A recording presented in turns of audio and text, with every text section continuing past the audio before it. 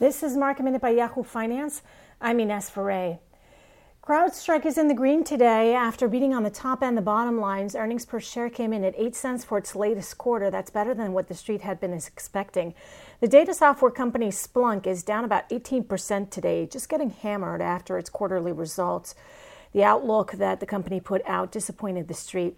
Tesla is in the green after Goldman upgraded the stock to a buy from hold, placing a street high of $780, with the analysts highlighting a faster than expected shift towards electric vehicle adoption.